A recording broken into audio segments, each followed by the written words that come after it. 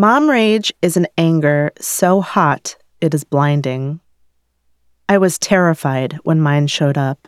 At first in intermittent blips, then every month, every week, until my rage was a constant, low-grade buzzing beneath my skin.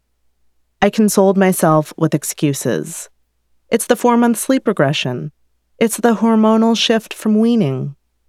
But 2 years into motherhood, I was still slamming car doors, screaming at my partner outside Target, and working to keep my hands busy while the rage ripped through me so I wouldn't touch my son in a rough way. I had no excuses left.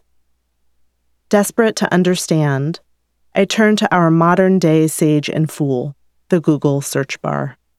A small balloon of hope inflated as I typed mother rage and pressed enter, hoping the results would tell me I wasn't alone and save me from my fear that I was just a moody bitch, the hateful words used to denigrate angry women, which we internalize, then whisper back to ourselves.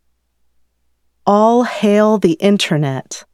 Amidst its dark chaos, I found Anne Lamott's 1998 essay, Mother Rage, Theory and Practice. I sat on my couch reading her words and laughing out loud between sobs.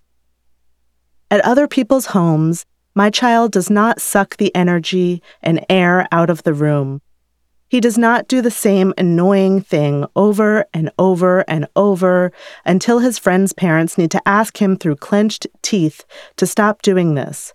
But at our house, he, comment c'est dit? Fucks with me. He can provoke me into a state of something similar to road rage. Lamott recounts ripped off doll heads and doors slammed so hard things fall off walls. Goosebumps of recognition rolled up and down my arms as I read. I had found it, levity, a comrade, proof I was perhaps not a mommy monster after all. Bolstered by Lamott's bravery, I gave myself permission to say the unsayable. I submitted an essay to the New York Times, which they ran under the headline, The Rage Mothers Don't Talk About. The rage lives in my hands, rolls down my fingers, clenching to fists. I want to hurt someone.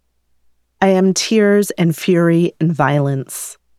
I want to scream and rip open pillows, toss chairs and punch walls. I want to see my destruction.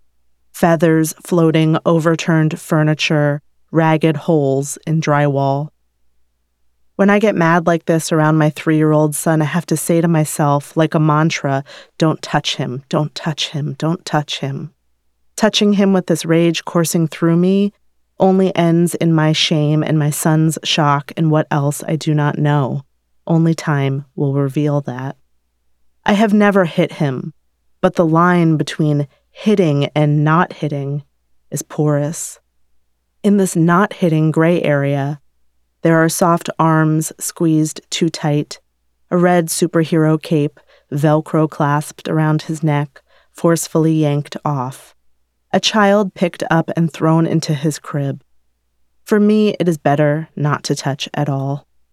Only a few years ago, I remember judging a mother on the bus for smacking her child. Now I have only empathy for her. Mother rage can change you, providing access to parts of yourself you didn't even know you had. Hundreds of mothers from around the world wrote to me in response. Each of their messages was more or less identical.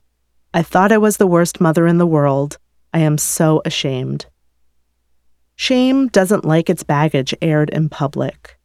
Talking about it loosens its grip, freeing us to move toward something else. With each mother's confession, I felt my own shame unhook. I began to move into a place of questioning. What if the conclusion I and the moms who were writing to me had come to, that each of us must be the worst mother in the world, was untrue? What if we were normal mothers reacting to unjust circumstances?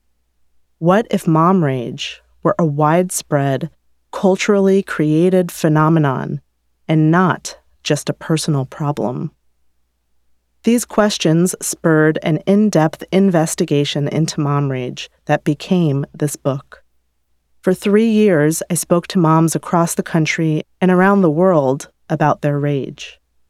This book draws on these mothers' experiences along with my own decade-long mom rage journey, combined with research and cultural critique to uncover what mom rage is, why we have it, and what we can do about it.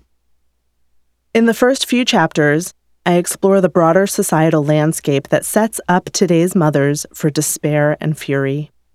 The focus of the middle of the book narrows to the individual and shows how, in addition to being a legitimate reaction to the cultural oppression of mothers, mom rage is also a nuanced physiological and psychological experience. Mom rage presents as a singular explosion, but in fact, there is activity happening in our bodies and psyches long before and long after the moment of expressed fury. I break this activity down into phases that make up what I call the mom rage cycle. Next, I share strategies to better understand our rage, identify personal rage triggers, and make allies of our partners in the effort to alleviate our rage. The final chapters look at how mothers can be better cared for by societal systems and through alternative family structures and community support networks. I wrote this book to help you with your mom rage today, and I wrote it to spur systemic change in the hope that future generations of mothers won't even know what mom rage is. But if they do, they'll at least be able to speak about it without shame.